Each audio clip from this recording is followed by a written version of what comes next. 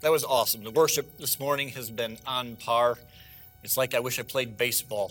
It's like they have a T-ball set up here and it's ready to hit a home run. And man, it's great when we come to the house of God and our hearts are warmed up and drawn into the presence of God through the worship and the singing, through the special music. And it's just an awesome thing to be able to come to a church where God is lifted. His name is lifted high and praised. And so we're thankful this morning that you're here. My name is Chris. I'm one of the pastors here at the church. And many of you have asked, you haven't seen Pastor Rands this morning, and where is he? He was enjoying India so well that he decided to stay in Mumbai for a couple extra days, and his flight got delayed, and so he was not able to get out of India. And so he was he said he was leaving on Sunday, which is today, and he would be back tonight, which is still Sunday. So I'm not sure how all that happens in 30 hours of flight, but he's supposed to leave today and get back today. So he should be back this evening, and just pray for his safety, his flights. He has a flight from Mumbai to Paris, which is 10 hours, a couple-hour layover in Paris, and then a flight from Paris to Detroit, which is 10 hours, and he is stuck in the really small seats. And so he may not be able to move by the time he gets home, but I'm sure he will be glad to be home and to be back in America, back to our church. All hail King Jesus. This morning we are going to be talking about God. We're talking about the greatness of God. We're talking about courage. As I thought about this morning about courage, the first thing that popped into my mind was the Wizard of Oz and the lion, the cowardly lion. Courage. We all need courage. We all need that thing that rises up in us, that in a difficult and tumultuous time, we need courage to stand. And so this morning, we're going to be talking about having courage in a culture of compromise. Last week, we talked about our students. We talked about how we as a church want them to grow and mature. And we as a church together, corporately, come around our students and we lift them up and encourage them and strengthen them. And this morning, we're not going to be talking just about students. I'm not here this morning as the youth pastor. I'm here this morning to help and encourage all of us to live in a culture of compromise. Earlier this week, I saw somebody with the shirt that says coexist. All the symbols from different religions, and they just want us all to get together, and they want us all to have harmony and peace. But the problem is that the Bible teaches us that there is only one way. There aren't multiple ways. There isn't, you can do your thing and I'll do my thing and hopefully we'll end up at the same place. No, the Bible teaches us that there is one way, and that is Jesus Christ. And so as a Christian, the Bible tells me, we're going to look at several passages this morning, and I just want you to see, so warm your fingers up, whatever you need to do to get them moving. But I want you to see this morning that as a Christian, our job is not to be confrontational. Our job is not to be a jerk. That's not what we are as Christians. People should not know us for what we're against. People should know us for what we are for. They should know that we are for Jesus Christ, and we are for this word, and what this Bible teaches, I stand on. And I don't have the opportunity, and I don't have the privilege to say I disagree with that, so therefore I don't believe it. That's not my job. I'm not God. God is God, and God tells me through His word where I'm supposed to stand. And so this morning, I want you to see a couple of verses. If you take your Bible and look at Ephesians chapter number 6. Ephesians chapter number 6.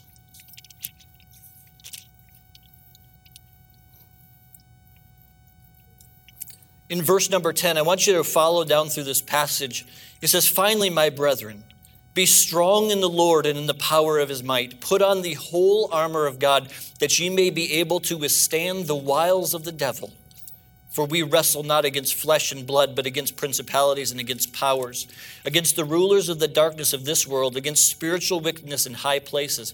Wherefore, take unto you the whole armor of God, that ye may be able to withstand in the evil day, and having done all, to stand."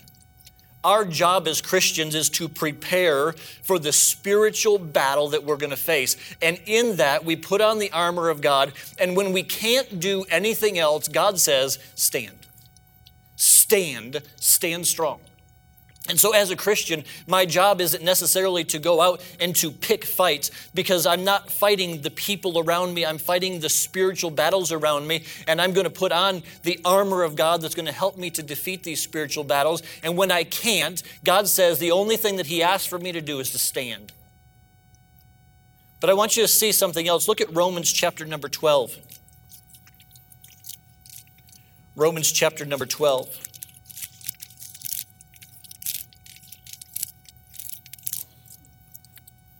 If you have a cramp in your fingers, just take a break, stretch them out. Romans chapter 12, I want you to see in verse number 18. Romans chapter 12, verse 18, it says, if it be possible, as much as lieth in you, live peaceably with all men.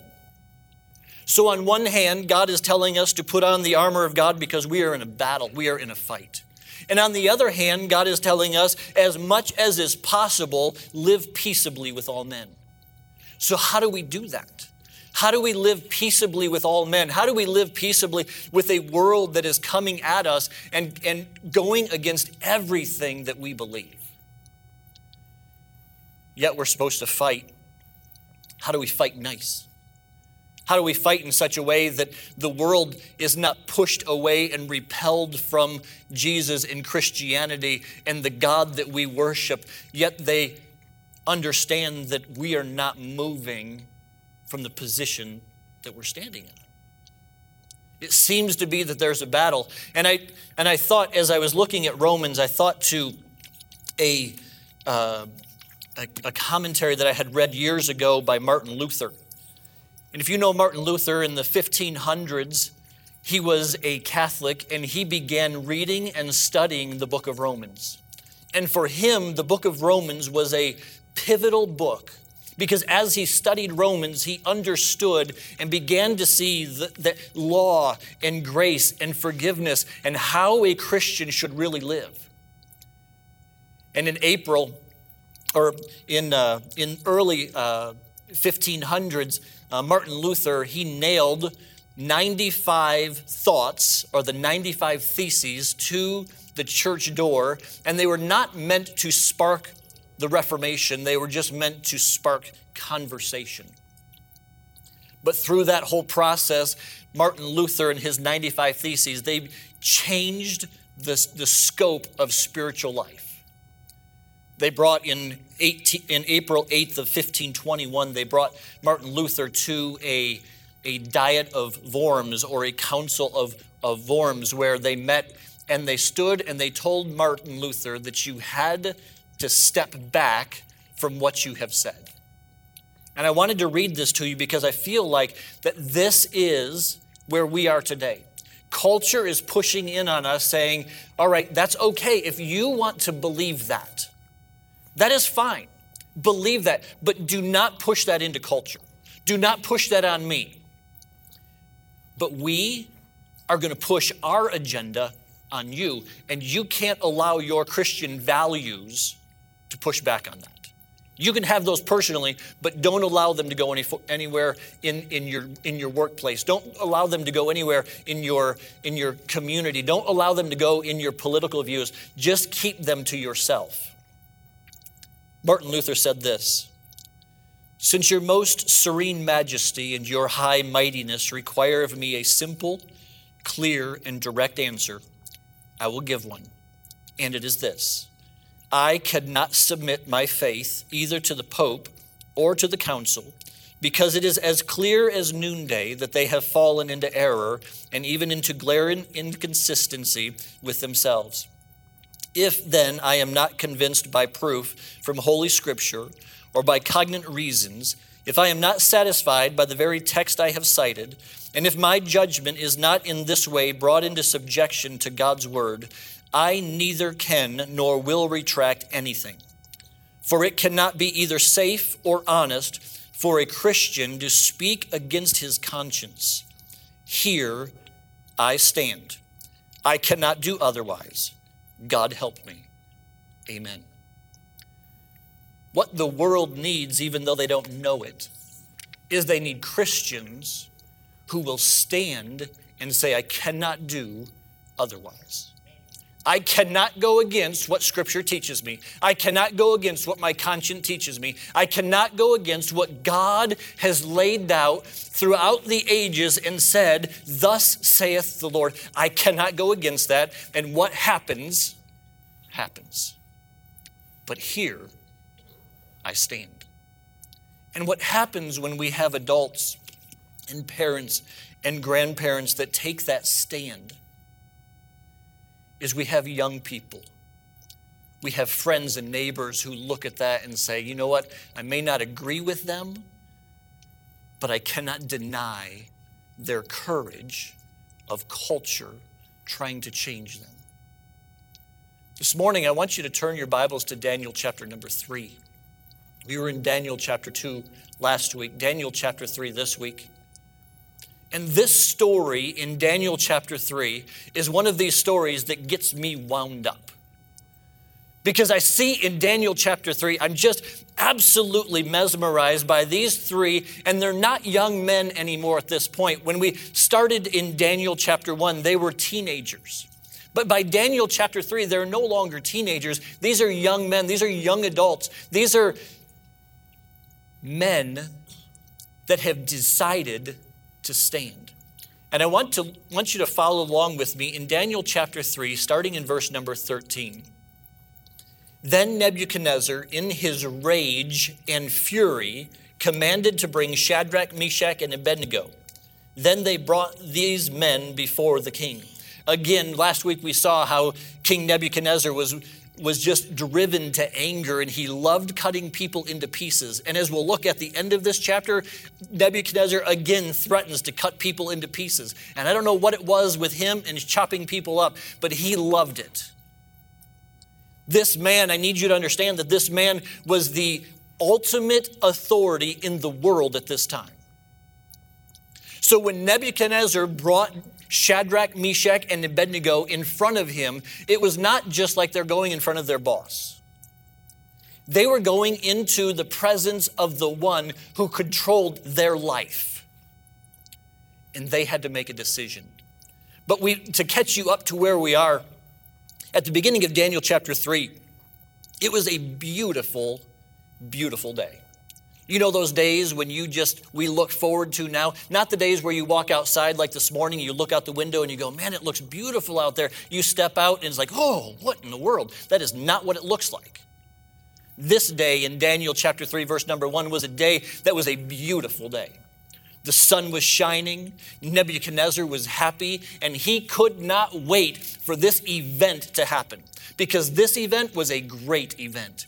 At the end of Daniel chapter number 2, Nebuchadnezzar had a dream, and Daniel interpreted that dream and showed him this tower, this statue that was in his dream. And Nebuchadnezzar decided he was going to build this statue. And so this statue was not just any statue. This statue was a beautiful statue covered in gold. This statue stood 90 feet tall and 9 feet wide. 90 feet tall, 9 feet wide, and it was put out in the plain of Dura. Nebuchadnezzar had this statue put there, and he said, if you think back to the dream, the head in the statue was completely gold, and it represented Nebuchadnezzar. But Nebuchadnezzar was so full of himself that he did not just make a head of gold, he made the entire statue of gold and said, you're not going to determine my days, I am going to determine my days. And he said, I am going to make the statue completely of gold. And he brought out all of the rulers, all of the governors, all of the mayors of the cities, all of the leaders, all of the judges. He brought them all out to the plain of Dura, and he said, today is going to be a celebration. Because you see, today, it's not just about the gods that we worship, but it's about worshiping the culture that we live in. And so he had, Nebuchadnezzar had Shadrach, Meshach, Abednego, and all of the other rulers of Babylon coming out. And if you remember, Babylon at this time was a beautiful place. It was one of the wonders of the world. As we look back and we see the hanging gardens of Babylon, we know that Babylon was a beautiful place, and the imagination of men ran wild at this time, and the creativity of men ran wild at this time, and they created beautiful things. And so I have to believe that this statue that they created was one of those you look at and you were just in awe. And Nebuchadnezzar brought out all of these people, and he said, I'm not asking you to give up your gods. I'm asking you to worship the culture that we're in. Now, I want you to notice that Shadrach, Meshach, and Abednego did not deny the king his request to show up. In culture, we think that we have to be an affront to culture. We have to be the rude, I should never do that. I will never. And I'm saying that there are times where we have to do that. But Shadrach, Meshach, and Abednego, they showed up at the plain.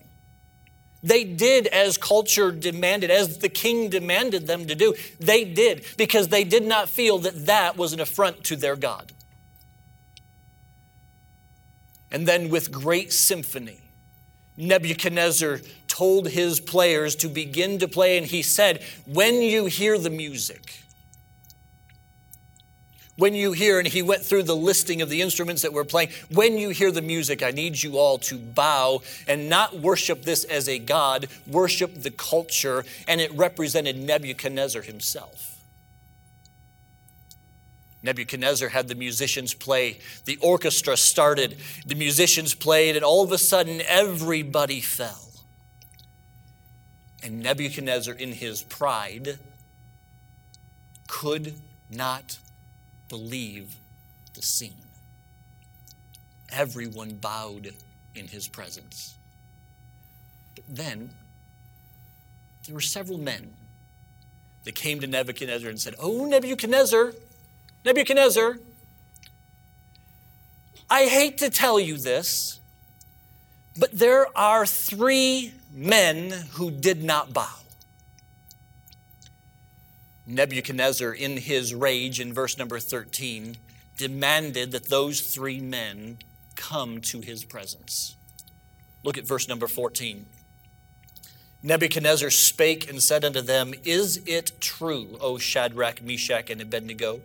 Do not ye serve my gods, nor worship the golden image which I have set up?" Notice the difference here. He didn't lump this together as the image was the gods. He said, you don't serve my gods, nor do you worship the culture, nor do you worship that image. Verse 15, "Now if ye be ready, at what time ye hear the sound of the cornet, flute, harp, sackbut, psaltery, and dulcimer, and all kinds of music, ye fall down and worship the image which I have made, well. But if ye worship not, ye shall be cast that same hour into the midst of a burning fiery furnace. And who is that God that shall deliver you out of my hands?"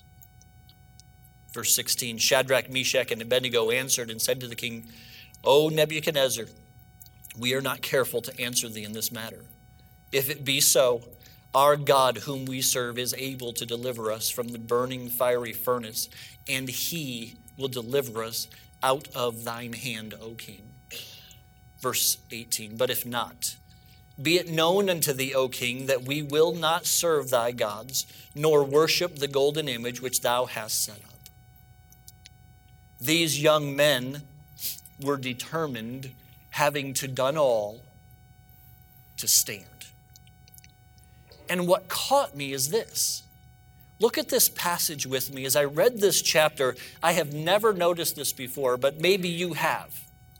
I want you to look at something with me. If you look at verse number 5 of chapter number 3, it says that at what time ye hear the sound of the cornet, flute, harp, sackbut, psaltery, dulcimer, and all kinds of music, ye fall down and worship. Look at verse number 6. "And whoso falleth not down and worshipeth." Look at verse number 7. "Therefore at that time when all the people heard the sound of the cornet, flute, harp, sackbut, psaltery, and all kinds of music, and all the people of the nations and languages fell down and worshipped." Look at verse number 10. "Thou, O king, hast made a decree that every man shall hear the sound of the cornet, flute, harp, sackbut, psaltery, dulcimer, and all kinds of music shall fall down and worship." Verse 11, "And whoso falleth not down and worshipeth." Look at verse number 12. There are certain Jews whom thou hast set over the affairs in the province of Babylon, Shadrach, Meshach, and Abednego. These men, O king, have not regarded thee. They serve not thy gods, nor worship the golden image. Look at verse number 14. Nebuchadnezzar spake and said unto them, Is it true, O Shadrach, Meshach, and Abednego, that you do not serve my gods, nor worship the golden image? Verse 15. Now if it be ready at this time what ye hear, the sound of the cornet, flute, harp, sackbut, psaltery, and dulcimer, and all kinds of music, ye fall down and worship the image which I have made. Well, but if ye worship not. Look at verse number 18. But if not, be it known unto thee, O king, that we will not serve thy gods, nor worship the golden image. Look at verse number 28. Then Nebuchadnezzar spake and said, Blessed be the God of Shadrach, Meshach, and Abednego, who hath sent his angel and delivered his servants that trusted in him, and have changed the king's word, and yielded their bodies that they might not serve nor worship any God except their own God. 11 times the word worship is in this chapter. Do you want to know why Shadrach, Meshach, and Abednego could stand in a culture of compromise? Because they worshiped the true God. The heart of worship, the heart of courage is bed into your view of God. If you have a small God, if your God is no bigger than you with just a little bit more power, then you will cave to culture every single time. But if your God is a big God, you will be able to stand. So what is it that caused these young men to be able to stand? Take your Bibles, turn to Deuteronomy chapter number 6. Deuteronomy chapter number 6. Deuteronomy chapter 6, verse number 4 through 7 is called the Shema. This was a command by God for the children of Israel. Deuteronomy chapter number 6, starting in verse number 4. He says, Hear, O Israel, the Lord our God is one Lord. And thou shalt love the Lord thy God with all thy heart, with all thy soul, and with all thy might. That these words which I command thee this day shall be in thine heart, and thou shalt teach them diligently unto thy children, and shalt talk of them when thou sittest in thine house, and when thou walkest by the way, and when thou liest down, and when thou risest up. And thou shalt bind them for a sign upon thy hand, and they shall be as frontlets between thine eyes. And thou shalt write them upon the posts of thy house and upon thy gates. Look at verse number 20. And when thy son asketh thee in time to come, saying, What mean the testimonies and statutes and the judgments which the Lord our God hath commanded you? Then you shalt say unto thy son, We were Pharaoh's bondsmen in Egypt, and the Lord brought us out of Egypt with a mighty hand. You see, the children of Israel were commanded to teach their children at an early age to have a big view of God. If I were to ask you this morning, can God do anything? We would say yes. But if I ask you what problem is going on in your life today, and you tell me, and I say, can God fix that? You would say, I suppose so. Do you have faith that he will? Not really. Why? I don't know that God's interested in me. I don't know that God's powerful enough to handle the problem that I'm dealing with. I understand he could, but I don't know if he can. I don't know if he will. And these parents, they would teach their kids, they would be out at night and they'd say, Son, you see those stars? Do you know who created those stars? God. Son, you won't believe this, but there was a time when there was nothing. Nothing existed, and God stepped out onto the edge of nothing, and he spoke a word, and those stars flung into space. And as we see today, which those in this day they could not see, as we see today images coming back from the Hubble telescope, and they show the grandeur of the constellations and the stars and the galaxies that are out there, we stand back and we are amazed. Yet God spoke those words, and all of that happened at one time. God, son, you see that animal? You know how that animal got here? One time, God said, when there were no animals on the face of the earth, God said, let the earth have animals. And in God's imagination, in God's creativity, when he spoke those words, animals came forth and they were created, and God created them out of his majesty and his glory so that we could appreciate what God can do.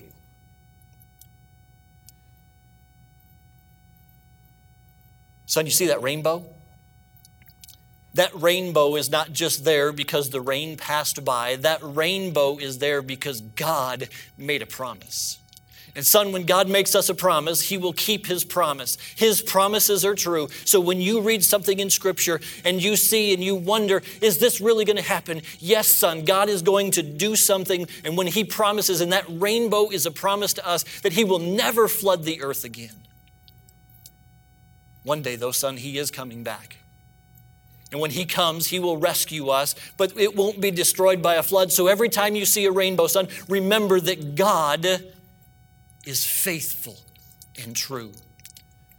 Son, one of our ancestors, his name was Abraham, and Abraham had a son, and his name was Isaac. And Abraham took his son Isaac after Isaac was born to him when Abraham was about 100 years old, which is another whole nother story. We won't even get into that. But God did something miraculous in Abraham and Sarah's life. And God told Abraham, he said, Abraham, I want you to take your son, and I want you to sacrifice him. And I know, son, that doesn't make any sense at all. But God had a plan, and he was trying to work out his plan. And Abraham said, yes, God, if that's what you want. And Abraham took his son Isaac and up to the top of a mountain, and he built an altar, and he laid his son out there. And Abraham didn't know what God was going to do, but God said to sacrifice my son. And Abraham lifted up his hand to plunge a knife through the heart of his son. And God said, stop, Abraham.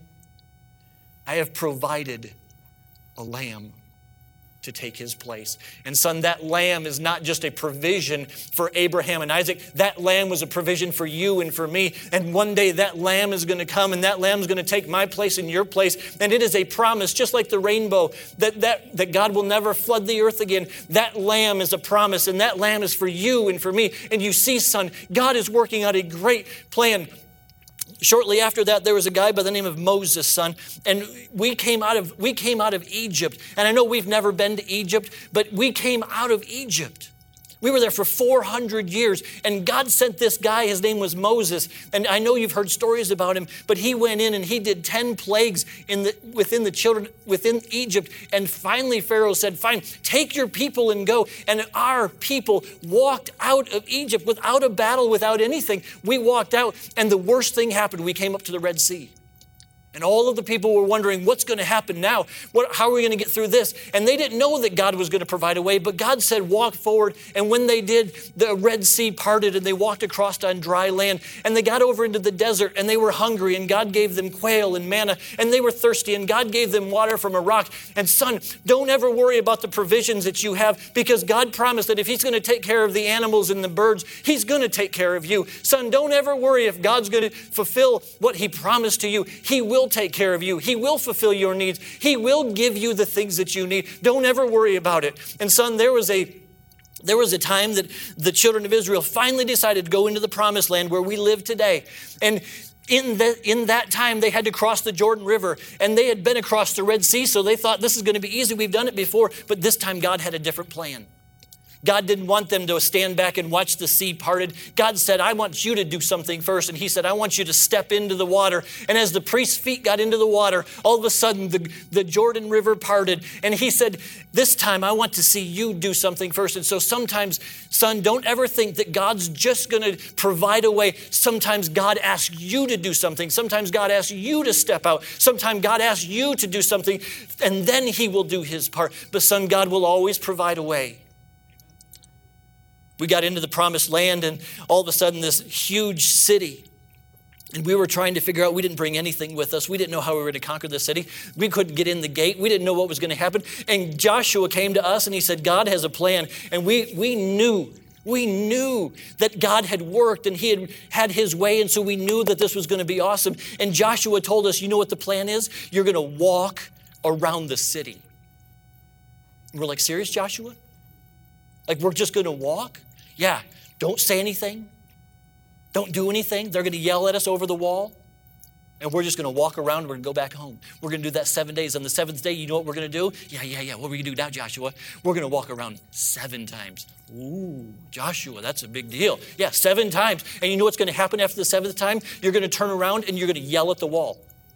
Well, that sounds like a good deal, Joshua. Yeah, we're going to turn around and yell at the wall. Not only do they think we're crazy from walking around it, but now they think we're crazy for yelling at the wall. But you know what God's going to do? God's going to make those walls come down flat. And sometimes, son, you don't understand what God has asked you to do. You don't understand the path that God has you on. But God has a plan, and God will always work out his plan, and God will provide victory. And Joshua, he was a great man, son. One day, Joshua was in a battle, and Joshua asked God for an impossible request. Joshua went to God and said, God, would you make that sun stand still? And the Bible says that God hearkened to the voice of man, and there was no day like that day. Son, when you get into a bind and you need to pray and ask God for help, I want you to understand, I need you to understand that God will listen to you. God wants to hear your voice. And I don't care how crazy the request is. I don't care how difficult you think it is. God wants to hear it, and God can answer your prayers. Years later, that we had our second king, and that king's name was David. And David, when he was a young boy, he did some amazing things. He learned how to use his sling, and he used that sling against a lion and a bear. And he was not afraid of fighting a lion and a bear. But that wasn't the biggest battle that David had. David had a battle against a man named Goliath, 9 feet, 9 inches tall. His spear was like a weaver's beam. And David stood before that giant. And he said, you come to me in the name of your gods. I come to you in the name of God Almighty. I come to you in the name of Jehovah God, and he will give you into my hand. And that day, the giant that he was facing was defeated because of the power of God. And so, son, whatever giant you face in your life, realize that there is a God in heaven who will give you the ability to fight that battle and defeat that giant. Years later, son, there was a guy by the name of Elijah. And Elijah was an amazing prophet. Elijah was true to God, and Elijah did some miraculous things throughout his life. But the greatest thing that Elijah did was he was able to stand against culture, against 400 prophets of Baal. Elijah was so amazing, son, that he faced these guys, and he even threw out jabs at them as they were trying to call fire down from heaven. Maybe your God's on a vacation. Maybe you need to yell a little bit louder. Maybe he's sleeping and he can't hear you right now. And he kept going at these guys because son, Elijah knew that he had a God who could. And Elijah, when it was his turn, he didn't have to do anything miraculous. He didn't have to go out and do anything wild and crazy. He simply said, God, would you demonstrate to all of these people that you are the one true God? And he stepped back, and fire fell from heaven. And son, fire did not just eat up the animal that was on the altar. The fire ate and devoured the rocks that the altar was made of. And not just the rocks, the fire licked up the barrels of water, the trench of water that was around the altar. And God said, not only can I take the altar and send fire, he said, but I can do exceedingly abundantly more than you can ask or think. And so, son, one day when you get to be an adult, and you have a problem in your life, and you have a difficulty, and culture tries to push you into things, remember who God is. Remember who God is. And this morning, if we are going to live courageous in a culture of compromise, we have to remember who God is. No matter what you're facing today, no matter what problem or difficulty, no matter what situation comes into your life, no matter if you are standing before the King and he threatens to throw you into the furnace, we can stand and we can say, I have a God who is bigger than you. My God is not deterred by the fact that you have a furnace that is heated 7 times hotter. It doesn't matter to him. My God is not a God who is put off by your demands, because we understand that my God is bigger than your God. My God is bigger than you. My God is bigger than what you're demanding of me. My God is the God. My God is Jehovah God. My God is the God that I can lift my hands to, and I can praise and I can thank you that, God, we know you can, but if you don't. But if you don't. But if you don't, I'm still going to worship you. It's not about just God coming through for us.